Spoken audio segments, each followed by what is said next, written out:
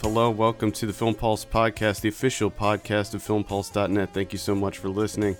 This is episode number 179. My name is Adam Patterson. With me today, we have Kevin Rakestraw. How you doing there, Kevin? Doing pretty good. This week, we'll be reviewing Alex Ross Perry's latest, Queen of Earth, as well as the indie comedy Slow Learners. I feel like every week we do something and then an indie comedy. Got to get those indie comedies. Of course, we'll also be going over some of what we've been watching, this week's movie predictions, new on video on demand, DVD and Blu-ray releases. If you're watching us on the live stream, welcome.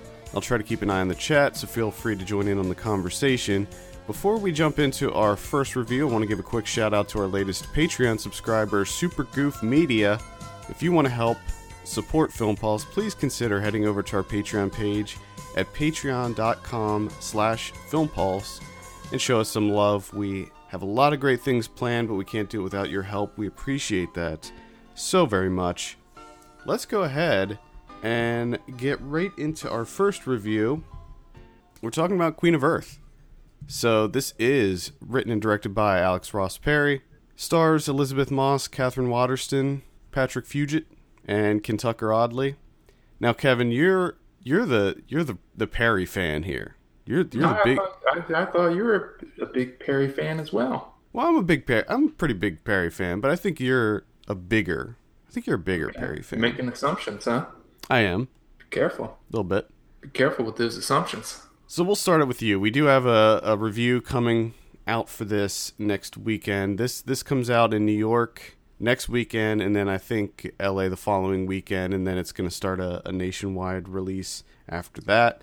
It'll be on iTunes Wednesday. Oh, okay. Cool. So you got that too. Well, there you go. In the comfort of your home. Yeah. Let's get the synopsis going for this before we dive into it. Two women who grew up together discover they have drifted apart when they retreat to a lake house together.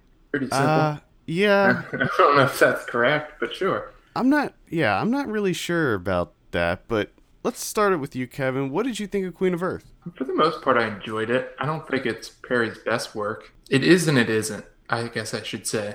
I think like the actual filmmaking of Queen of Earth might be some of his best. Like the actual execution, the style, the atmosphere, everything he's going for. But the script itself, it's not his best. And it just, the performances are fantastic. Moss and Waterston are great. Even Fugit is pretty good, which that was a surprise. I wasn't expecting him to be in it this much.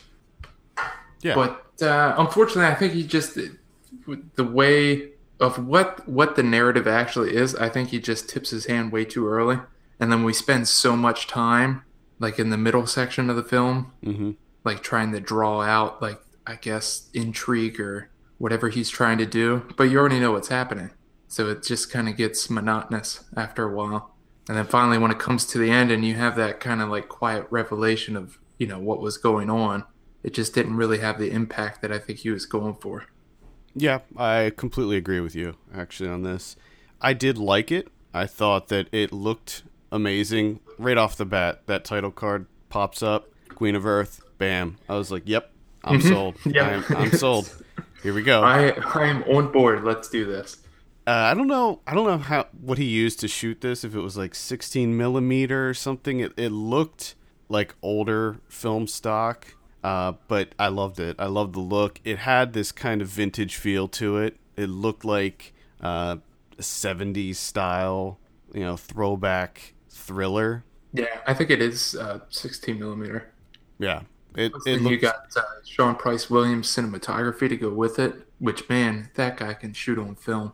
Yeah, I mean, it looks great. It looks gorgeous. The whole film pretty much takes place in this lake house, and great location. The house was awesome. The surrounding environment was awesome. I don't necessarily like movies that go down this road of someone slowly descending into madness. I'm not really into that. Yeah. And I don't want to say that I dislike all psychological dramas or thrillers, but this specific narrative that pops up from time to time. Not a huge fan. Well, it's kind of, for the most part, it's played out. Yeah. But I thought that Perry really handled this in an entertaining way, but like you said, it does drag a bit in the middle. And the people in this movie, every character is so unlikable. Now, I know that they're designed to be that way, but they were so abrasive towards one another the whole time. Mm-hmm. And it was so funny because it was like every single character could completely turn on a dime.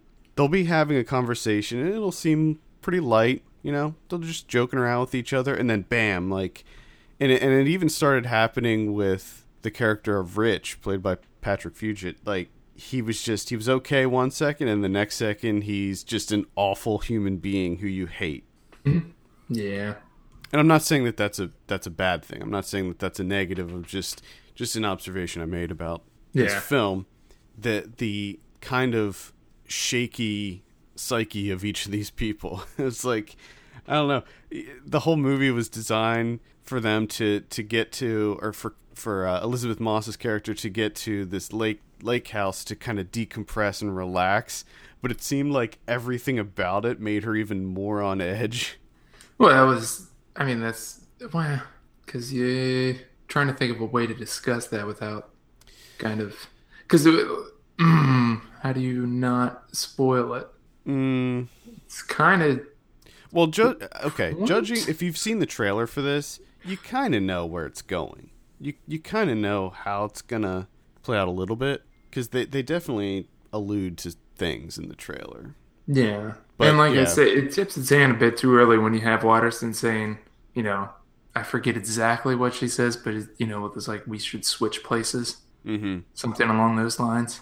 And that's kind of what I'm talking about, is you have that, and it's like, oh, okay, so, because, you know, we're going from last year, and it keeps shifting between last year at the lake house to this year at the lake house, and you see how they kind of switch places and what's happening. Right. So you know what's going on, and then that's kind of the issue that I had during that dragging middle, is like, we already know what's happening.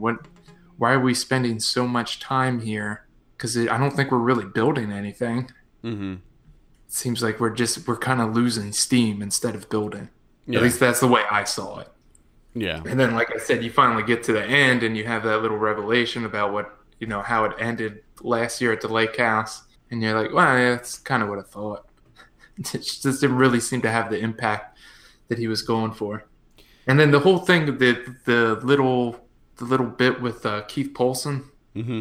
you know, finding him out on just laying out in the yard, passed out. Yeah. Yeah, that didn't work for me. Yeah.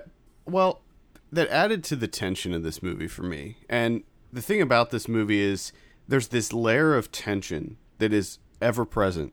It never leaves. You know that there's something going to happen. Something could happen at any moment. At any moment, she could completely break, and the level of tension between all of these characters is so palpable. Yeah, the whole thing. There's that like seething undercurrent of animosity, and with the entire thing, that you just know that they quietly hate the shit out of each other. Yeah.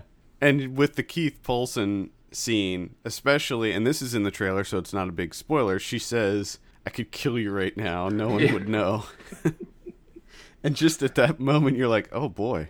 I do. Okay, I guess I should say that I do kind of like the way Perry plays with that then, where she's all like jovial and mm-hmm. really upbeat and stuff, and she has the headband wrapped around her wrist. Mm-hmm. And you don't see Poulsen for a while, and you're like, what? Yeah. What the fuck happened? What happened there? Yeah. So this is definitely, I'd say it's somewhat of a departure from his last two movies. This is not a comedy whatsoever. I would consider his last two movies to be comedies. Yeah. And this is definitely not that. No, there's not a lot of funny bits in there. But I will agree with you when I say I don't think it's his best film. I wouldn't, but, you know, that's kind of a tall order at this point, right? Yeah. Because I loved his last two. So But again, saying it's not his best film, but it's still a good film. Absolutely. Yeah, You know, absolutely. the only other issue that I had as well is the beginning. I did love the Keegan DeWitt score. Mm-hmm. He did an amazing score for Listen Up, Philip. And I enjoyed it here because it is old school. And then you have the old school cinematography too, where like the camera is slowly encroaching on everyone's personal space. Like every single scene is just slowly coming in. Yeah. And I enjoyed it because DeWitt's score plays pretty much incessantly throughout the entire film. But during that Dragon middle, it became too much of a forefront where it started to become irritating. Because like I said, we weren't really building anything there. We were just kind of losing steam. And then you have, it kind of switches on you where you're like, I really enjoyed this score, but I'm slowly becoming increasingly tired of it as it goes on. Yeah, I don't know, that didn't really bother me too much. And I think the only reason it bothered me, I think, is because the interest level that I had for what was going on screen, in the narrative and everything, kind of waned. Mm-hmm. So then, everything else kind of started to pop out, and maybe became a little bit more critical than I would have been if it would have held my interest. Yeah. Would have glossed over it probably. I want to talk a little bit about the performances. Fantastic performance from Elizabeth Moss in this. I mean, she always does a great job, but I feel like with this role, she had to bring a lot to it, and I think that she completely nailed it. And to put that as the opening, oh yeah, the opening scene of her just really reels you in. Yeah, and I thought that Catherine Waterston did a great job too. And if you remember back when we reviewed Inherent Vice, you really liked her performance in that, and I did not. She was fantastic in that, I thought. See, I wasn't really into her performance in that, but in this, I thought she did a fantastic job. Yeah, she was great. I have a feeling we're going to be seeing a lot of her. Yeah, definitely. And again, like you said, Patrick Fugit. Haven't seen him in a while, I feel. Where's he been? It's been a little bit. But I thought, he did a pretty solid job, too. Ken Tucker oddly in there. Little cameo. Caitlin Shields in there for the party scene, which was... I liked the party scene quite a bit, because at first you didn't even know if it was real or not. You're like, wait a minute, what's going on here? True, yeah. Which I'm so glad that he didn't go down that route. I was worried. I was really, really worried. I was worried. Oh, thank goodness. Yep, I was worried about that, so... But, man, I don't know. There's things to like, but there's also an equal number of things that I don't like. I think the performances from Moss and Waterston sort of carry it for you. That you're able to get through some of the well, at least for me to get through some of the issues that I have with this. It's interesting. I'm just glancing over my Letterboxd list this week, and I've seen 3 movies that involve people descending into madness. maybe that tainted my feeling about this a little bit. It definitely could have, because it is one of those things that it's just a bit much, isn't it? Yeah. Man, that was big in the 60s, 70s. Mm-hmm. Kind of making a comeback, kind of the existential crisis type deal, but then just sort of tipping over the edge. I'm okay with it as long as it brings something to the table, Yeah. I believe that strong performances alone in that type of role are not enough to carry it at this point. Yeah, and I think that a lot of times that's sort of the excuse for that narrative, is it really gives that person, whoever's playing that character, really gives them the ability, like a showcase, to shine. Yeah. Because you get to kind of play so many, like a wide range of emotions and stuff. Also, if we're going to see a movie like this, and this is just personal preference, I always prefer to see this in a comedy setting, like Blue Jasmine. Gotcha. And it is interesting that doesn't it always seem like it's predominantly women that are going into madness? Yeah, usually. And then they're usually directed by men. So that's gives you a little insight there of how men see women. But I did enjoy Waterston reading like Zimmerman's books. Mm-hmm. I like that middle little nod. Little, But yeah. it was a bit too cute that she's reading Madness and Women. Yeah, exactly. That was a bit much. Yeah. As soon as I saw that, I was like, oh, all right. Like we already fucking know, Perry. Come on. I like it. I like the little threads, the little connecting threads that he puts into his movies. Well, then the other thing is, because of that, so on the nose with the Madness of Women, it made me think about the Hers potato chips. I'm like, did he pick Hers because it's two women? Oh, Is that God. why he went with Hers? Because I really hope that he didn't do that. No, that would be pretty Unless he did it as a egregious. stupid joke. which I still don't know. I don't know, but I hope he didn't. she ate a lot of Hers. Oh yeah, there was like There's just nothing but I don't know Hers. where That you was would like her even. entire diet. Yeah, It's probably why she went crazy. maybe that was one of those lake towns, lake house towns where there's one little general store that's 5 miles away, And that's all you can get. and They only all they stock really have is Funyuns and pork rinds and Hearst potato chips. single serving Hers bags. So Which she's I like couldn't. 5. I mean, that sounds like a nightmare. Having to only being able to eat Hers potato chips. Ugh. Yeah, I'm not a fan of Hearst potato chips. No, fuck Hers. I'm definitely more of an Utz or Martin's You got kind to of guy. go Utz or Martin's. Come on. Definitely. All right, let's go ahead and give this movie a score. I will say, this is a toughie. Tough one. I'm leaning. I'm somewhere between a 7 and a 7.5 on this right now. I'll say 7.5. I'm gonna go 7. Go 7. There you have it. Queen of Earth in select cities this coming weekend, and apparently on VOD Wednesday. I wasn't aware of that. Hooking you up. All right, let's go ahead and jump into our next movie, talking about Slow Learners. This is directed by Darren Argett and Sheena M. Joyce. This stars, pull it up here, Who's a star? Adam Pally and Sarah Burns. That's the name. Sarah Burns. I have a synopsis here. Jeff and Ann, two close friends and co-workers, are embarrassingly unlucky at love. They hatch a plan to transform themselves over the course of a sex and alcohol-fueled summer. This opened in limited release in VOD August 19th, so you can check this out right now. It's available on YouTube and Google Play and several other streaming. It's not on Amazon. Oh, wait, no, it is on Amazon, sorry. You can see it on Amazon Instant Video. It was one of those deals where I searched for it on Amazon and it didn't show up. Oh, don't you love that about Amazon? Like, Amazon, seriously. Figure it the fuck out. And it's like I type in Slow Learners. Yeah, you type in the exact wording of the title, doesn't show up. I don't know how many times that's happened. Because I knew it was out. I knew that it was out, and I typed in Slow Learners and Slow Learners movie, and it still didn't show up. So then I did just a Google search for Slow Learners, and then over on the right side, it shows where it's available. And I saw it was on YouTube, and I was like, screw it, I'll just rent it on YouTube. Anyway, Slow Learners. I'll start this one off.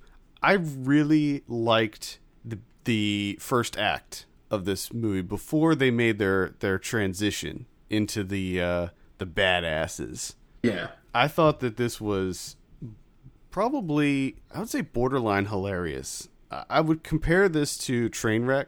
I know you haven't seen Trainwreck, yeah. but those of you that have, I would compare it to Trainwreck, only I laughed a lot more for this movie than Trainwreck. There's a lot of good just discussions. Yeah, a lot of Irreverent quotables. discussions. A lot of quotables in this. And the reason that I say that I liked the first act a lot more is because I just thought it was funnier. I thought that it was way funnier before they transitioned into the badass version of themselves. Yeah. And just like the first scene at the book club with Bobby Moynihan and just all of that stuff. I thought that the characters, Adam Pally was hilarious in this. Yeah, him, Bobby Moynihan, and Gil Ozeri.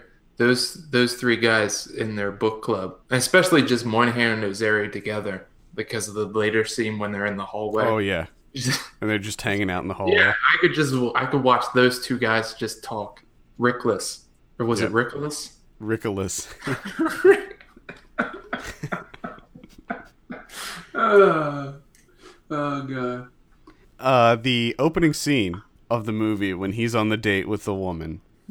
I knew, yeah, and she's describing, Oh, because he just finally, he can see that this is going nowhere, and she Yeah. doesn't really do a good job of trying to get out of that date. And he just, be honest with me, just let me know what's wrong. And the fact that they just keep the camera on him as she's saying, yep. And he has that. and you're just kind of, damn, that's like spot on. Especially the how she's saying that you smelled something, Yeah. because he looks exactly like that. She said, "You look like you're apologizing for your existence." And then I don't know if this was it actually in the movie, or was it part of the end credits where she was saying that, like, when he responds that it's like a question. Oh yeah, I think that was in the end credits. Everything was spot on with the description of him. Oh, it was so funny. I was just, and what a way to start off a movie like that, because I was rolling within the first 5 minutes. Well, then even Adam Pally,'s his character, when he stops over at his parents' house, Yeah, that was. it's just the balloons. discussion that they have. I'll go get the balloons a quarter of a month from now.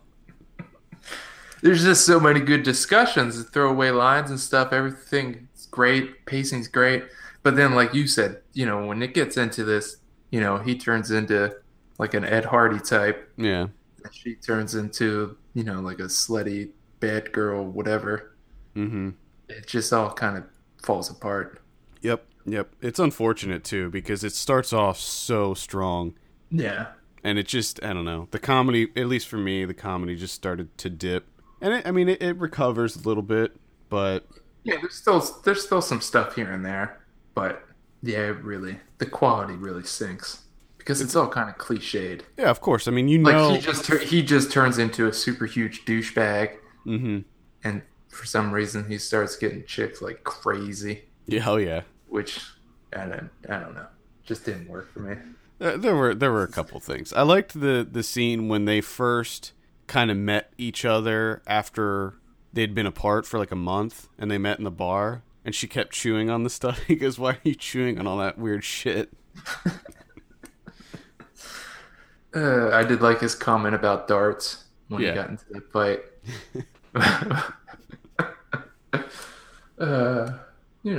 But yeah, just really so unfortunate. Yeah, it really is. I mean, because this is a movie where it's a rom-com. You know exactly where it's going to go before the movie even starts. Yeah, yeah. Two friends trying to date and meet other people. I mean, you know exactly how it's going to turn out. Yeah, I mean, you come can on. you can map this shit out just by looking at the poster. And I'm okay with that. I'm okay with that in these types of movies because it can really only go one of two ways. They either get together at the end or they don't, Yeah. And the whole point of this movie was that they were trying to be people that they weren't, and they turned into assholes when their right match was in front of them the whole time. And so that's fine. I'm okay with that. It's just that the big problem, like we said, the comedy just drops. It just drops off after they turn into these terrible people. For the most part, it drops off. I mean, like we said before, there's bits and pieces. Yeah, here there's and a there. couple throwaway lines, and like I said, that when they're waiting around for the book club in the hall, Ozarian, Moynihan. I love how he puts the photo under the door, and then the other one does it again. And I don't know why, but just the sound of Azaria's voice just made me laugh. Yeah. Yep. But- Overall, though, I was pretty pleased with this movie. I thought it was pretty funny. I thought that, for me, Adam Pally knocked it out of the park as far as his character. I thought that he was the funnier of the two, but Sarah Burns did a great job, too. Yeah, she was good. Yeah, I mean, for the most part, it did its job. I mean, it entertained me, made me laugh. Again, I will didn't- say... I didn't. I'm not looking back on that hour and a half and wishing, Jesus Christ, give it back to me, please. It was less generic than several of the other romantic comedy indie comedies that we've seen in recent weeks. Yeah. Well, and the other thing I noticed too is, do you think that this is going to be a new thing where Kate Flannery is going to play nothing but principals. Yeah. For the rest of her life. Yeah. She's the perfect principal character. I know. That's unfortunate for her. I mean, she does a great job of it, though. Oh yeah, she's funny. That's probably part of the problem. Because now, probably now when you're casting a movie, and you're like, who should we get to play the principal? Yeah, who do we need to get like a first funny name principal? that's thrown out there? Yeah, exactly. Hey, whatever works. The other thing is do you think that? Because I've been waiting for this, and I've been wondering when it's going to happen, and it finally showed up in Slow Learners. Is how often we're going to see jokes about vaping? Oh yeah. Do you think that's going to be the new improv? Yeah, because vaping there's a stigma to it. Unfortunately, people look at it as a douchey thing. People are douchey that vape. So it's only a matter of time. There was a couple that movie The Mend, I think, has vaping in it, and there's True Detective has some vaping in it, and they talked about it. The new season of True Detective. It's upon us. We're gonna see more of it, I'm sure. And there's always going to be a negative connotation to it, which is unfortunate because it's just going to be one of those types of things where it's a low hanging fruit. Yeah, kind of like I said with the improv. There's always jokes about improv and improv. Taking improv classes. Yeah, I think we'll see more of that, which is. It's unfortunate because I do vape and I use that as a tool to quit smoking cigarettes. So, I don't mind when they make fun of it because what he was doing in that movie, I would make fun of somebody that did that. Yeah, I would hope anyone would make fun of it. Because it's ridiculous. Oh, jeez. But yeah, I didn't mind it. I thought it was kind of funny. Especially how they did it in slow motion with him trying to look all cool with this fucking blue light coming on. Jeez. Yeah, overall, I would say it is worth a look. I think it's worth a rental for sure. I actually liked it more than Trainwreck, I'll say that. There you go. I haven't seen Trainwreck, but I can venture a guess that I probably would like it more than Trainwreck. Well, like just I said, because I know how long and bloated Trainwreck is going to be. Yeah, but see, it's interesting though because I don't know this for sure, but I'm assuming that there was a lot of improv in this movie. There was a lot of ad-libbed lines, and you could always kind of spot those, where it's always the setup. Like, you look like a blah blah blah, and they rattle off things. And you can always tell that these are like off the cuff things, and that's similar to what they do in Apatow movies. So I do see similarities between this and like an Apatow movie. Yeah. But I just laughed more. I thought Trainwreck was funny, don't get me wrong, but for some reason, with a lot of the recent Apatow movies, and even the Seth Rogen, Evan Goldberg movies, I find them funny, but they don't make me laugh out loud. Yeah. Kind of like they're clever. Yeah, they're enjoyable, they're entertaining. They're not outright humorous. Exactly. So, this one did. I was laughing very, very hard at a lot of this. So, if you want to laugh, I burst into a series of chuckles with Moynihan and Rosario when they were in the hall. I could watch that again. Right now. The fact that his name is Lenny too, that whole conversation. And the way he says it, they kind of pointed out too. It's like, well, I think it's more the way you say it. That was and then how he explains the reasoning behind wearing socks with sandals. Oh yeah. Oh my god.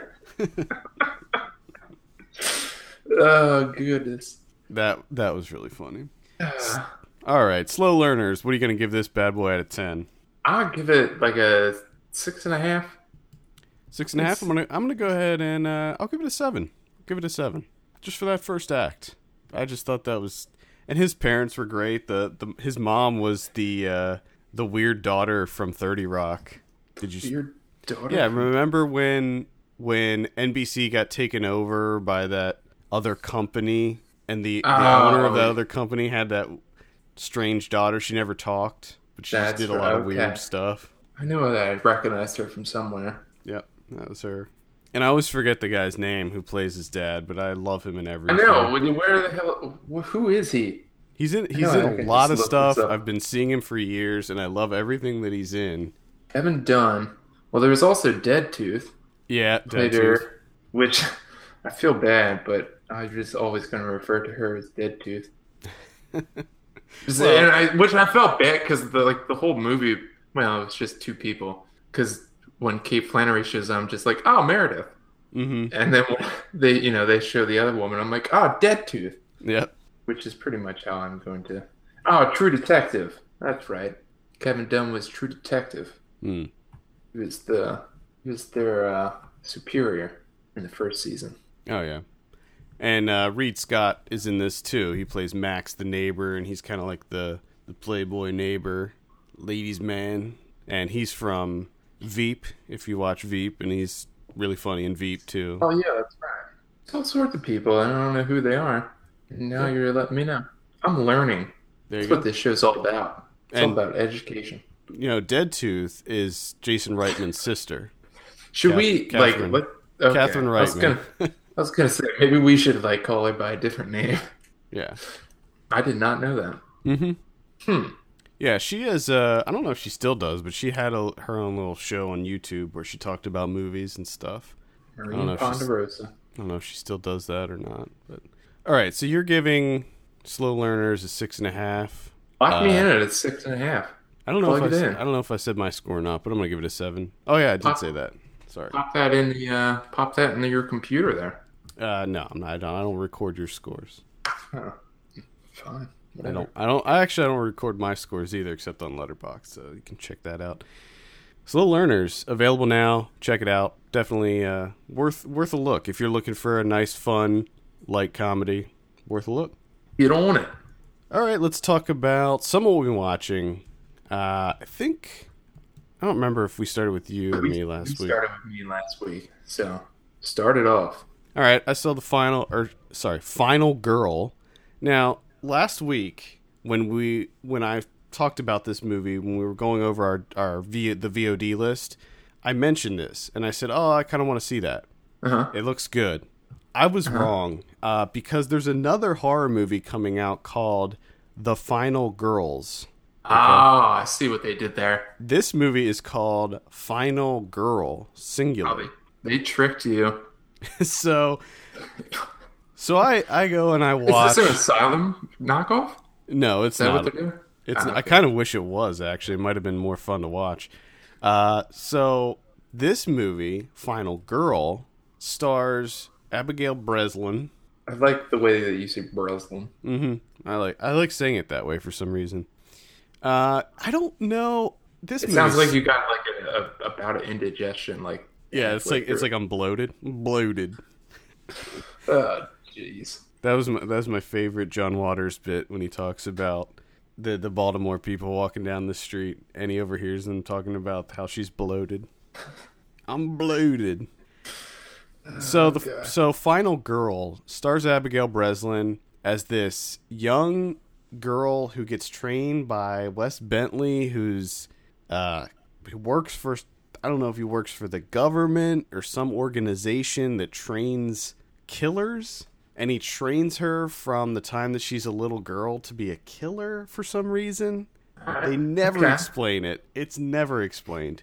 So this is Hannah? Is that what you're talking? No, it is a far cry from Hannah, trust me. So the movie, I think, takes place in the 50s or 60s. However, that's never discussed either, the time period. Everybody wears suits, and some of it takes place in this diner that looks very old. They all drive very old cars. All the girls in it wear, the dresses that are of that time. But I don't know, because there's a scene early on that takes place in a bar, and there is clearly behind the bar a computer set up, a POS system set up. And it's not like, oh, it snuck into the frame or whatever. It is prominently there. So if it's supposed to be more of a period piece, they failed, because it looks POS right there. So basically what happens is that the final test that Wes Bentley is giving her is that she has to dispatch of these guys who find it fun to pick up girls and put them out in the woods and hunt them and kill them. Okay. So she sets herself up to be caught by these guys and hunted, but as it turns out, she's the killer. Oh shit. So The hunted becomes the hunter becomes the hunted. So she doses them with this kind of sodium pentothal and LSD or something to make them hallucinate, and it turns out that they hallucinate what their greatest fear is. It's basically fear toxin. She doses them with fear toxin. Oh shit, so it's like Scarecrow mixed with... Okay. So most of the movie takes place in the forest and running through the forest, and the lighting of this movie is some of the most ridiculous, horrific lighting I have ever seen. It just looks like there's spotlights everywhere. There's no rhyme or reason. I don't know if it was meant to make it look stylish, but it just fails. It is so bad. I kind of want you to see this movie just so you can witness how horrific actually, you could probably see it in the trailer. I bet that you could see it in the trailer. One of the other guys also says this one line where he catches up with her and he goes, "Why are my friends tripping their balls off?" And with a line like that, I was like, how is this supposed to be in the 60s or the 50s even? With a line like that. Yeah, it's terrible. Yeah. It is a terrible movie. I cannot recommend it. Don't be like me and get it mixed up with The Final Girls, which is coming out, I think, in October, which actually does look interesting. Avoid Final Girl. It is bad. Abigail Breslin, sorry. She's not good in this. I don't think she's that good in a lot of things, to be honest. Yeah, I agree, actually. Oh, I see that lighting. Oh yeah, you see that? I see that lighting. I would show the trailer on the live stream here, but unfortunately, the reason that we're doing it the way we are is because we've been pretty much any time you show clips from a movie, you get flagged for copyright. So they're just in a couch in the woods. Yeah, yep. And he pulls out like a wooden coin that says "die." So that's So that's their truth or dare game that they play. And you have to pull something out of a bag, and it's so stupid. And I take it they all just say "die." I think the one of them says "get tied up." I don't understand how you could, if you have a guy, Wes Bentley, who works for whoever, and he trains her from a very young age to be a killer, and then her task is to take out like a group of teenage boys. Wouldn't she just annihilate them? Yeah, that was because they're teenage boys that have no experience. That was one of the that was one of the big questions I had early on, because at first it's like, okay, I get it. She's playing along with them, she's toying with them, but at some point she lets herself get tied up, first of all. And at that point it'd be like, okay, why doesn't she just kill them all right now? Just kill them. Yeah, so, why do you have to play the game? I mean, obviously it's so we can have the movie, but just kill them before you even do the game. It's this movie is please avoid it. This will be one of the worst of the year for me, for sure. Ooh, that's not good. I saw one that slightly disappointed me, and it's mostly just based on who the director is, which is Maurice Pialat. And this is We Won't Grow Old Together from 1972. This is his second film. It's based on a novel that he wrote. And essentially what it is it's essentially autobiographical to a certain extent. And there's the main character is a film director. And he's married, has been, still is. But he's currently in a relationship with his mistress for 6 years. It's kind of coming to a close. And then the entire film which is close to like 2 hours, it's very episodic, just keeps jumping around. You never know when it is. And actually, at the very beginning, it's kind of difficult to tell who this woman is. You're not necessarily sure of what's going on. You know, is it a mistress? Is it his wife? What is it? But what it is for essentially 2 hours is them breaking up, getting back together, breaking up, getting back together, breaking up, getting back together. Just over and over again. That sounds like a lark. Yeah, and his character is just pretty much an all-around terrible, terrible person. Just a complete asshole.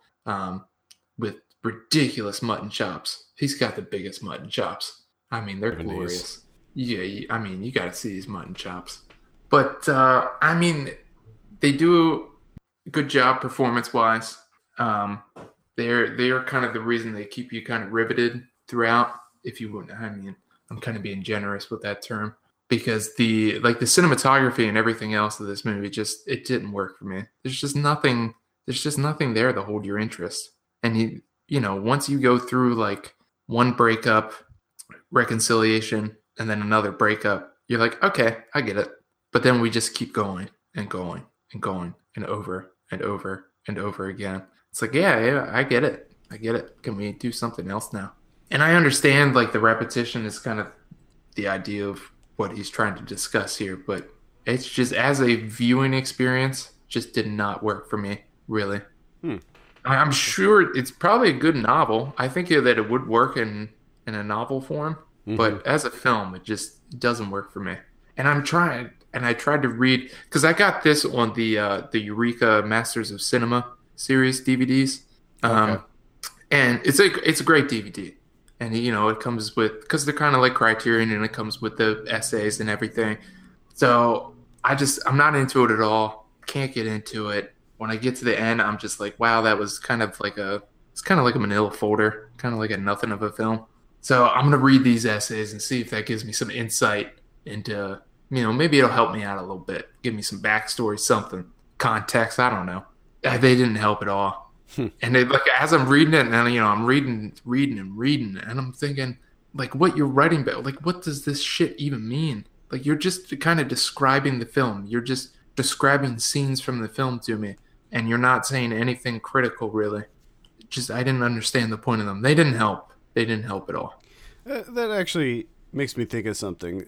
Have there ever been movies that you've seen where after you see it, you're like, either you didn't like it or you're just like, oh, it was okay, or maybe you did like it, but then later you read an interview with the director or an essay or something like that where it made you appreciate the movie more, where you're just like, oh, wow, okay. Yeah, I mean, that happens. That happens quite often with me, especially with movies from like the 50s, 60s, 70s, because I'm so far removed from when the movie came out that, you're missing a lot when you're watching movies from them. Like, you have no idea of like the context of when the movie came out, what was the pulse of whatever nation that it was made in, what was happening, the political climate, those types of things. You have no idea what was going on outside of like, okay, Vietnam was happening at this point in time, or, this is right after World War II. Okay. I mean, but that doesn't really help you that much. Yeah. I was just thinking of when I saw Ex Machina, and I like afterwards I liked the movie, and then I saw that Q&A with Alex Garland, and when he was kind of describing everything about like what he was going for and the themes that he was playing with and stuff, I was just like, holy shit, like I kind of have a better appreciation for this movie now because of that. Gotcha. I only really seem to do that with old movies. And it's mostly only because I have it right there. I have the DVD booklet. Right. And I'm like, well, I guess I get my money's worth. Might as well read these. And also with older movies too, learning about how they actually shot certain scenes and stuff like that. Yeah, and I mean, most of this movie is just the two leads having conversations with each other in a car. And, you have the camera shooting through the windshield, and it's just them. Pretty much all their discussions take place in cars, which is kind of to show the stagnation of the relationship and everything. Which, okay, I mean, it works. It's good. Like, the thematic execution is on point. I understand why all the decisions that you're making. It just doesn't work. It's not that compelling, really. All right. So that's We Won't Grow Old Together. Sounds like not really a recommend from you. It's like I'm like middle of the road on that. Okay. One that I give a light recommend to is The Boy. So this is, I think that it came out, did it come out on VOD this weekend? I think it did. It came out in select cities last weekend, I believe. So this is it's a horror film featuring Rainn Wilson, another another Office reference, and it's kind of about a young boy who he's 9 years old, and turns out that he's a sociopath, and it's kind of him descending into the role of a psychopath. So it's like a coming of age film. It is. But he becomes of age as a psychopath. Yeah, sort of. That's an interesting premise. A lot of people rightly compare this to Psycho, because the entire movie takes place in this rundown motel out in the middle of nowhere in the desert, and his dad runs the hotel or motel. Keep saying hotel. And a lot of the movie is just him kind of exploring and playing, and then things start to escalate. He starts killing animals, and by that point, things are not good. And I don't think that this is a spoiler or anything. He causes a car accident. What he does is he puts a bunch of garbage and animal feed in the middle of the road so that he lures a deer out into the middle of the road and then watches. And Rainn Wilson is driving a car that hits the deer, and he gets in an accident. So he ends up, because he totals his car, so he ends up having to stay at the motel for a little while. And there's a whole kind of side plot that happens there, and I really wish that they developed that more, because what happens with him and his character, it just kind of ends abruptly.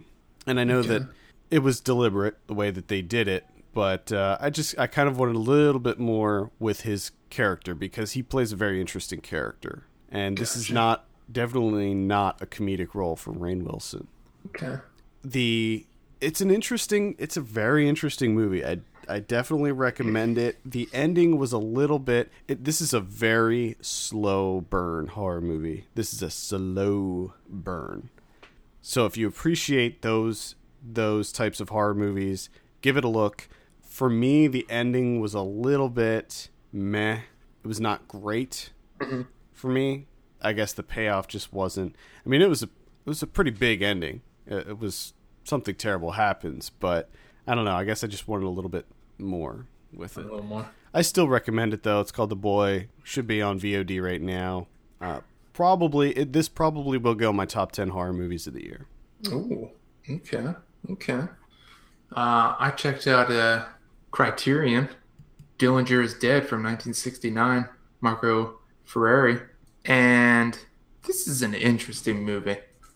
It's been a while since this type of thing happened to me, where through much of the film, I want to say like 3/4 of it, I just wasn't into it. I just wasn't feeling it. I want this thing to end. I want to move on with my life. Let's get this over with. And then something happens, which just put everything into place. The entire series of images that precede what happens just all kind of fell into place and just made everything instantly better, which doesn't happen quite often. And the entire time, because what this movie is Michel Piccoli, the great Piccoli, plays a guy, comes home from work. He's a designer. He designs gas masks. So he comes home from work. His wife is in bed with a migraine headache type deal. There's food on the table downstairs for him. He doesn't want to have it. Doesn't look appetizing to him. So he decides to cook himself a meal. And essentially the movie is just this entire night of just him running around the house doing stuff. He's cooking dinner. He's watching TV. He's drinking wine. He's talking with the maid. He seduces the maid. And one of the things is that while he's looking for like utensils, kitchenware type stuff, he finds a gun wrapped up in a newspaper. So he spends a lot of time. It's an old-timey gun. It spends time, disassembles it, puts it together and everything, cleans it up, paints it red, puts little polka dots all over it. And so it's really tedious and monotonous for much of the runtime. It's just this guy running around the house, just trying to keep himself entertained. It's just, it's a bored guy with a gun. Bored guy with a gun. Which it's the entire time I couldn't help but compare it to Gene Dealman from Aquaman, because it's kind of the same thing, but hers is over a couple of days and it's really structured, it's very regimented. Camera's always still, where here it's just kind of frantic all over the place, which then of course makes me think of myself compared to my wife because she's really regimented and I'm just a mess, scatterbrained, ADHD type thing. So it's one of those movies that you got to hang in there because the payoff is going to get you, and it's going to put everything into place for you. I'm actually interested in this. This looks interesting to me. Much of the time you're just like, what are we trying to say? What is the point of this? Because you kind of make points at the beginning with him at the gas mask factory type thing, and they're discussing gas masks and stuff, and some of the stuff that they say, the dialogue in the beginning, you're like, okay, so this has to do with something. But then when you're watching them, for the next like hour or so, you're just like, what does any of this have to tie in? Wait, what are we doing? What's the point of this? Mm-hmm. And then finally something happens, and it kind of comes together for you. It's different, man. There's not a lot of films that I can think of that are like this. Interesting. How did you see this one? I saw this on Hulu Plus. Okay. So it's on the Criterion Selection on Hulu Plus. Dillinger is Dead. I think I'm going to have to check that one out. I recommend it. I saw another horror movie that involves children, and that's Goodnight Mommy. Oh, you dick. This is an Austrian horror film. It's not out yet. Comes out September 11th.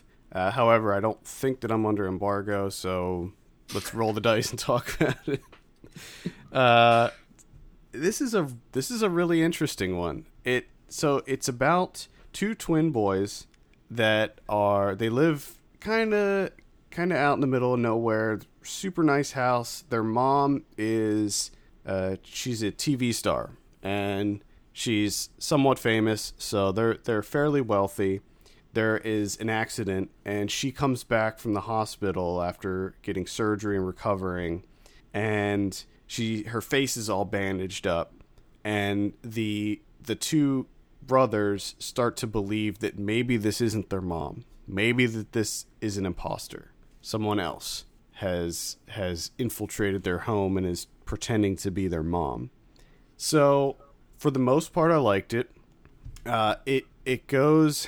There's some tropes in this. It falls for some tropes that actually kind of worked for me. And normally the specific trope that they use, I think is completely played out and no longer want anything to do with. However, for some reason, it worked for me. And this is a slow burn movie, very creepy, kind of atmospheric. And it definitely goes places that I did not expect. It is unsettling at times.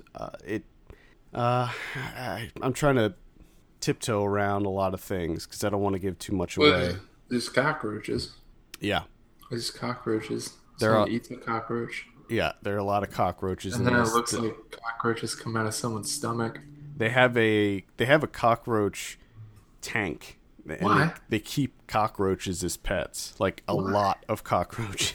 Why, though? I have no idea. Like, who would ever do that? That's just their thing. That's just what these kids do.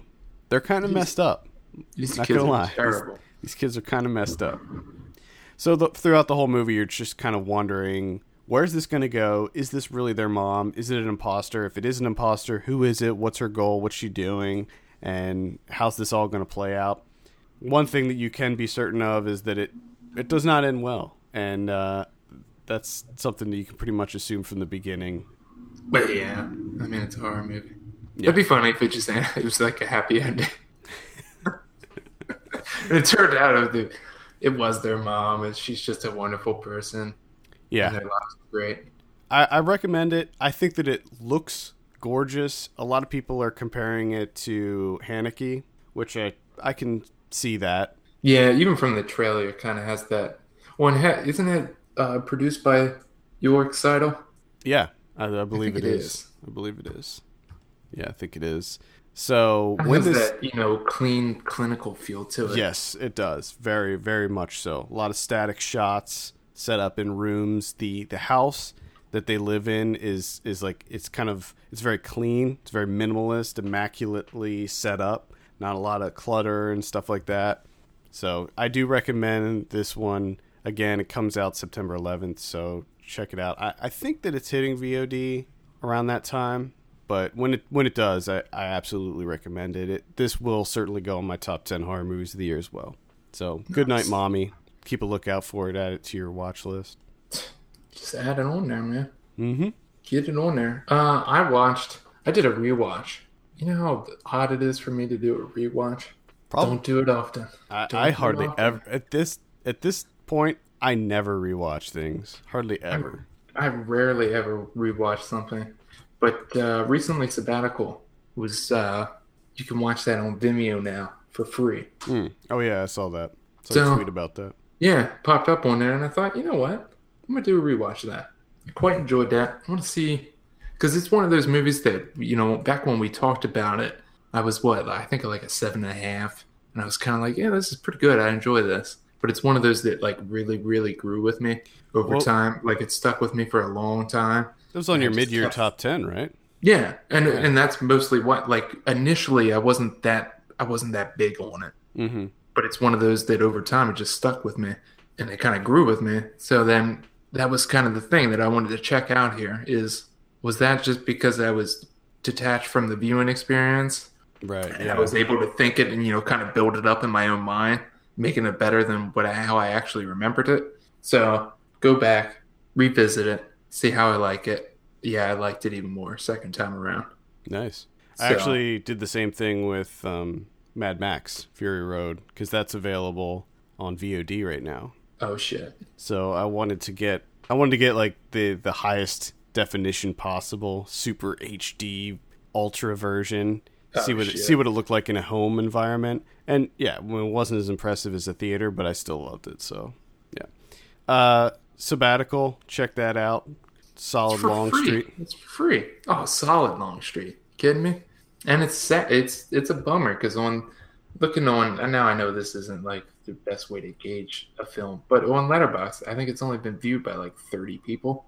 Yeah, it sucks. It's free. It's free. I'll say it again. It's free. Check it out on Vimeo. Get it. Sabbatical is the name. The only other one I saw was American Ultra. Oh, that's unfortunate. Yeah, I gave this a watch. This one didn't work for me.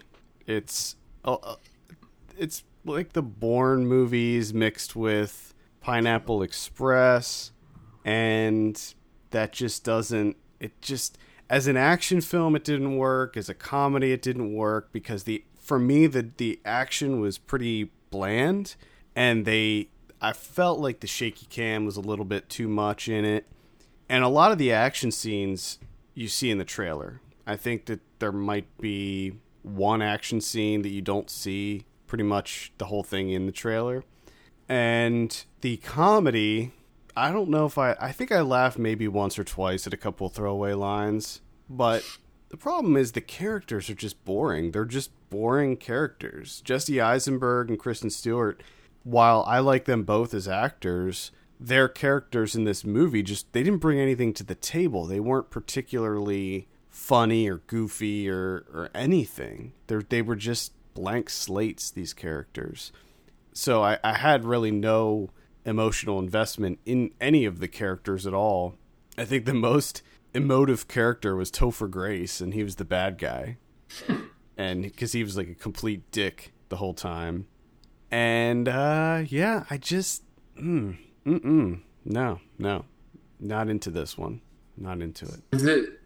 Is it because he smokes so much weed that he forgot that he's a government agent? No. He was like deactivated. So it was this whole Manchurian Candidate type thing going on. But that's the other thing that didn't really work. The fact that this is billed as a stoner comedy. It's a weed comedy, but there's not that much weed smoking going on. And I think it's the first scene of the movie they show Kristen Stewart taking a bong hit, ripping the bong, and the smoke that comes out of her mouth is all CG, and it looks so bad.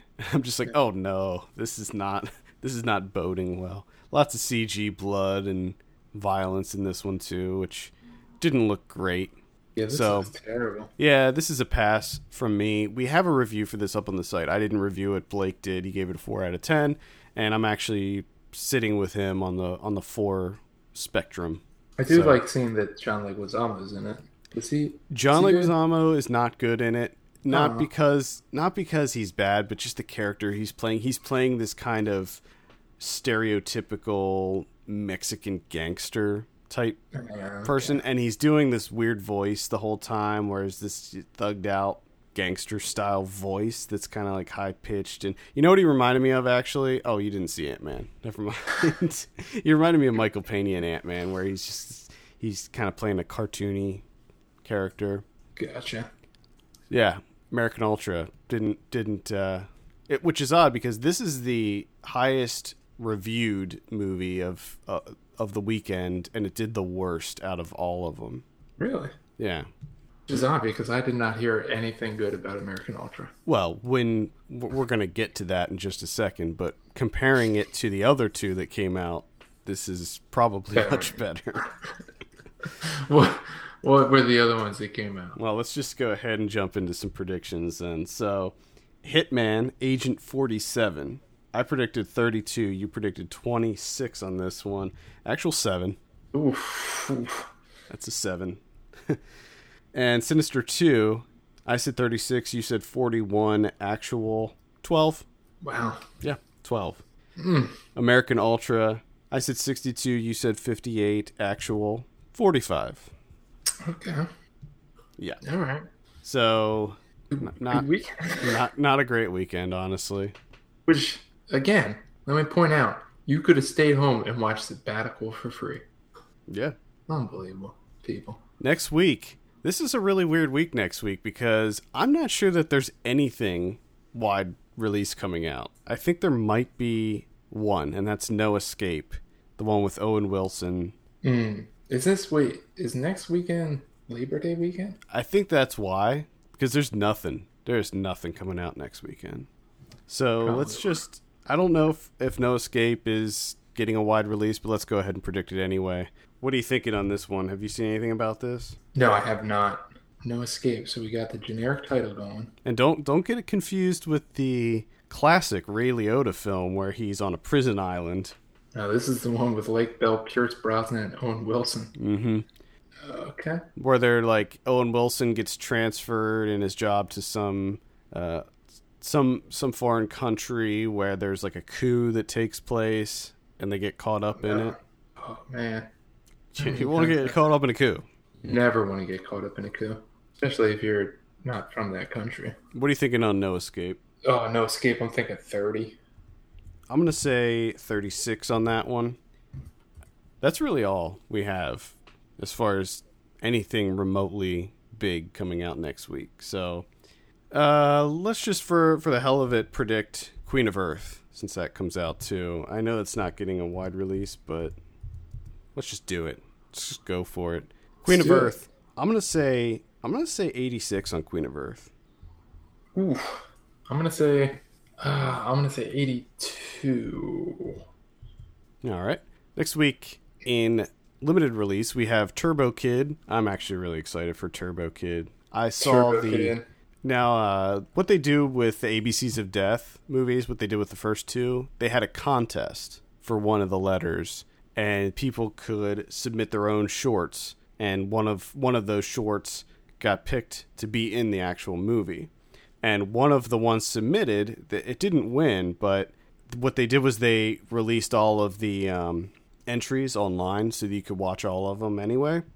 And one that it didn't win, but it was probably, in my opinion, the best one was T is for Turbo. And they actually developed that into a feature-length film.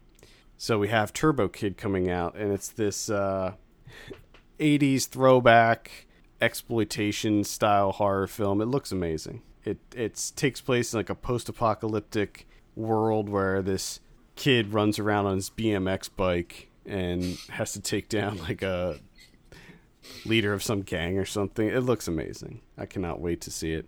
We also have We Are Your Friends, which is that might be getting a wide release. I'm not sure. That's the one with Zac Efron about he's like a DJ. He's an EDM DJ. Oh Jesus! I'm surprised we haven't been. What's this called? We Are Your Friends. We are. Oh, Wes Bentley too. And Yeah, Wes Bentley plays this kind of famous DJ who takes Zac Efron under his wing or something. Oh shit! This got forbidden romance in there.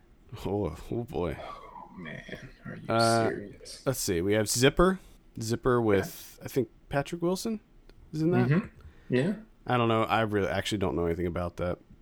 Z for Zachariah. That's the post-apocalyptic drama. Which kind of doesn't seem like the timing on that one's bad. Like they missed their opportunity with this one. I feel like they did, but I heard good things about it. So I know same here, but it's like I think they would have been much better if that came out a little bit earlier. It's Craig Zobel, right? Mm-hmm. Compliance. Yeah. Margot Robbie, Chris Pine. I'm interested in it. I think it. I mean, I'll check it out. Chitwell? Yeah. Yeah, you said his name? Yeah. Also have Seven Chinese Brothers, the Jason Schwartzman comedy. Yeah. I'll tell you, every time I see the trailer, I haven't seen this yet. I'm still sitting on the screener, but every time I see the trailer for it, I just can't control myself. I think it's so funny. Just how weird he is in that movie. You might like. I mean, again, it's one of those things that it's kind of funny. Kind of funny. There's a great bit between Schwartzman and Alex Ross Perry. I'll be watching it. I'll be watching it this week, so we'll see. Plus, just to see all the familiar faces pop up. Actually, we'll probably be reviewing that next week. Oh, okay. So we'll Sounds see. Good. We also have When Animals Dream, Drown, and Pod, or as I like to call it, POD. POD. It's good to know I'm not the only one. Yeah. Next week on VOD, we have Digging for Fire. That's probably the other one we'll end up reviewing, the new Swanberg joint. Baby Girl. Actually, I don't know too much about that one. Seven Chinese Brothers, POD, and Zipper. Is it actually POD or no, it's Pod. It's Pod, okay. But when I see it, I think POD. I know, but you keep throwing me like, now there's actually is another movie called POD. Next week on Blu-ray, got a number of decent releases here. The Last American Virgin, Student Bodies is coming out. I don't know. That might be a Scream Factory release. Looks like it. I'll probably pick that one up. Citizen 4, Big Game. I recommend both of those. Aloha. Ugh, heard that one was no. Thank you. Let's see what else. Jacob's Ladder is getting a Blu-ray release. Nice. I never saw that movie. Me either. I saw parts of it. Time, maybe. Yeah, could be. Skin Trade featuring Dolph Lundgren and Tony Jaa. Oh shit, that sounds intense. It sounds like there's going to be some strong acting. It sounds intense. Strong acting in that movie. Welcome to New York, the Abel Ferrara one that we reviewed a long time ago. Yeah. Looks like Rambo's getting a re-release on Blu-ray. The Rambo series. Nice. First Blood Part 2 and Rambo 3. Oh, snap. Iris. Let's see what else we got. A bunch of Walking Dead stuff is coming out. The 3rd season. And that's pretty much it. All of it? Pretty much it. Nocturnal Activity. Whatever that is. What's that mean? I don't know. Stuff happening at night? That's it? I guess. The World According to Garp is getting a Blu-ray release. Mm-hmm. Okay. Oh, and Easy Money, starring Rodney Dangerfield, and Men at Work, starring Charlie Sheen and Emilio Estevez, double feature Blu-ray. Oh my god. Nice. Also, Vampire Hunter D is getting a Blu-ray release. I used to love that movie. We have one Criterion making its way to all of you. That is 2 days, 1 night from the Dardeens. Bet you're excited for that one. Yeah. Yeah. Honestly, I don't. People love the Dardeens, and I just don't know what it is. I don't understand. I thought you were all about that movie. No, I didn't like that movie. I wanted to see it because I wanted to give the Dardeens another chance, but But and that's I always get sucked in because there's just so much critical praise for the Dardeens, and they win, ridiculous amounts of awards, and everyone just loses their shit about their movies. And it's like, damn, I gotta check this out. And I'm always when I'm done with the film, my first thing out of my mouth is, what the fuck? What am I missing? Because I see nothing here that warrants any type of praise and especially not the amount that they get. Yeah. You know, Yeah. and then it ticks me off even more that there's so much praise and buzz and press for their stuff when the American indie scene puts out far more interesting films than this. And, nothing. Just dead silence, crickets. That is unfortunate. It pisses me off a little bit. I feel like the American indie market is so strong right now, and they're it's just doing not. much more. I mean, the work that's coming out between, like Sabbatical or Stinking Heaven, movies like that they're interesting. It's something different happening. Wherein the Dardines is just the same thing every time. But as soon as it comes out, oh my God, Dardines. Give them all the awards that ever existed. Put them out on Criterion. Put them out on Criterion. Oh my God. It's just like it's a woman that goes around door to door saying, give me my job back. And it's cliched as all hell. Like all the people that her co-workers that she has to talk to. I mean, it's ridiculous. Yeah. Fuck that movie. All right. Well, I think we'll end on that note. And what the fuck, the Dardines. Send us your questions. podcast@filmpulse.net is the address. Follow us on Twitter @FilmPulseNet and @FilmPulseKevin. And please take a look at our Patreon page, patreon.com/FilmPulse, and consider subscribing for as little as $1 per month. For Kevin Rakestraw, my name's Adam Patterson, and we will see you on Thursday for Ryan Watches a Movie.